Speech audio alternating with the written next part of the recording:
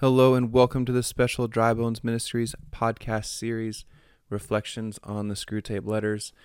I'm Father Adam Potter, and today we reflect on the 10th letter, all having to do with our dear friend. Is he a friend? Not yet, but maybe it's kind of becoming such that we feel a little attached to Wormwood's patient, kind of rooting for him a little bit. So if we're following along with this drama, we're a little disheartened to find that he's come across some bad friends. This couple that the patient has developed a relationship with is not good for him. Right, so we have to reflip everything. Screwtape says it's great because they're fun, they're bright, they're wealthy and worldly. And it'll be even better if it can get your patient, Wormwood, to start living two parallel lives, a double life, start living out of that hypocrisy. So there's a lot here in terms of friendship. So let's dive in. There are a couple things going on with this friend scenario. It's a combination of the fact that the couple has befriended the patient and they have a number of very worldly qualities. They're wealthy, superficially intellectual, and they're fun. And combine that with the demon playing off the patient's vanity, right? That desire to be approved, accepted, to belong, and to be thought well of, etc., etc. This disposition is the one that allows him to betray his true self and his beliefs. Screwtape says it like this, quote, "This is the kind of betrayal you should especially encourage, because the man does not fully realize it himself. And by the time he does, you will have made withdrawal difficult." Oh, see where he's going? As opposed to maybe speaking up right away, allowing him to slowly get involved with this friendship. So, what are some of the betrayals here? First, compromises, small compromises in language. Even if it's a look or a tone or a laugh by which the patient communicates that he's in full agreement, this is a real compromise. Can you imagine them? Right? These are the little head nods or silent responses that convey a unity, and this leads to a postponement of the confrontation. Or in other words, the acknowledgement that he believes something contradictory to what this couple does is put on the back burner. I'll tell them later. And how dangerous are these compromises? Well, in his shame, pride, modesty, and vanity, he remains convinced that he's just being polite and doesn't want to offend. He still believes everything that he always did, but he doesn't need to force it on them right now. What are the lies that he's telling himself? Only to get to the place where these attitudes and beliefs of his friends have become his own. As Screwtape says, all mortals tend to turn into the things that they are pretending to be. Have we ever had a situation like this with friends? These desires of belonging and being accepted go deep into our hearts because we're made for a relationship. Yet out of insecurity or woundedness, it can be easy to fall into a wrong crowd or justify a relationship that's not the best, but it's better than being alone. And then it's really tough when they are really enjoyable and also really highly esteemed and thought of by others. And that can play with our vanity. Shoot, how hard is it to pull away once we've gone down a long path of a relationship with some friends and have given all sorts of indications that you agree with them and are on the same mindset with everything. And it's been going on, and it hasn't actually been talked about or brought up. Have you ever noticed how the procrastination all of a sudden brings us to a more difficult parting of ways? Compare that to if we would have just spoken up right away and said, yeah, I actually don't believe that. Or, no, I actually am a Christian. Or, this is the way that I think about it. Then the whole relationship would have been completely different. And maybe it wouldn't have existed at all. Or maybe it would have been in existence, but on more honest terms. Either way, we would have been more honest, and been able to actually live with ourselves. Who are our friends now? Are they individuals who really know us, value us, and support us? Are they individuals who allow us to really be ourselves and to fully express everything that we think and believe? Or do we need to always watch what we say and how we act? The idea of turning into the thing that you are pretending to be is so sadly true, huh? We become the people that we surround ourselves with. I think about kids going off to college or away for business, and a couple years later meeting them and realizing you're not the same person. Like, what happened to you? One of the big discernment realities for me in seminary as I was studying to be a priest was that I was surrounded by really good men who allowed me to be more fully me. It was one of the most amazing things.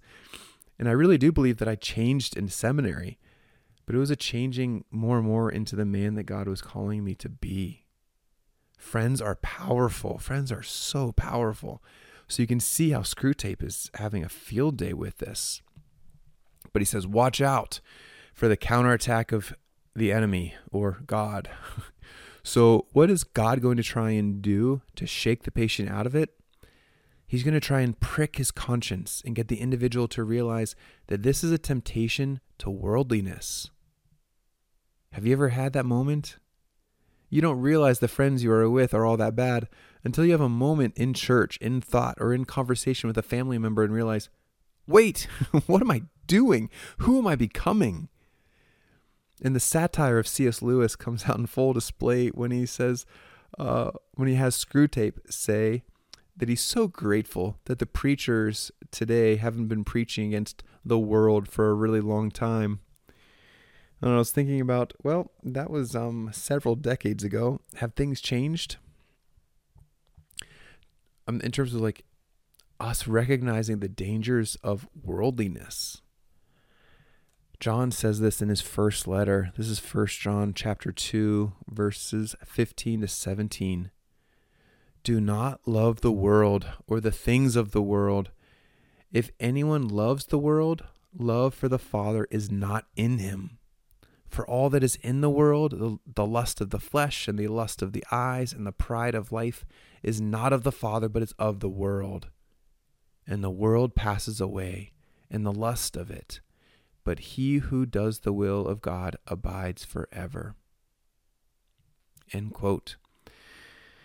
So, gosh, that we might reclaim the preaching against worldliness and allow that to really be a prick of our own conscience so that we can really surround ourselves with people who don't lead us to the world, but lead us to the Father. Then there's this reference later on to Puritanism.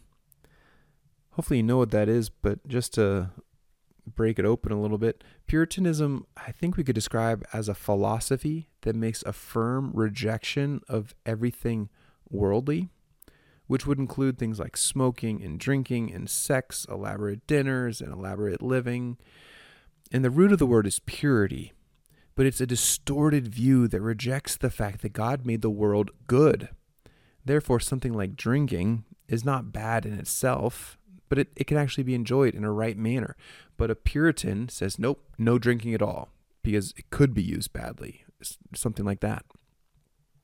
So Screwtape rejoices in the ways that the demons have worked to distort Puritanism to be so outlandish that instead of responding with virtue, such as temperance and chastity and sobriety of life, there's a response of indulgence. Can you see why Screwtape would rejoice? Because he hears people in the bars saying, oh, come on, have one more drink. Don't be a Puritan. And notice the twisting of the truth.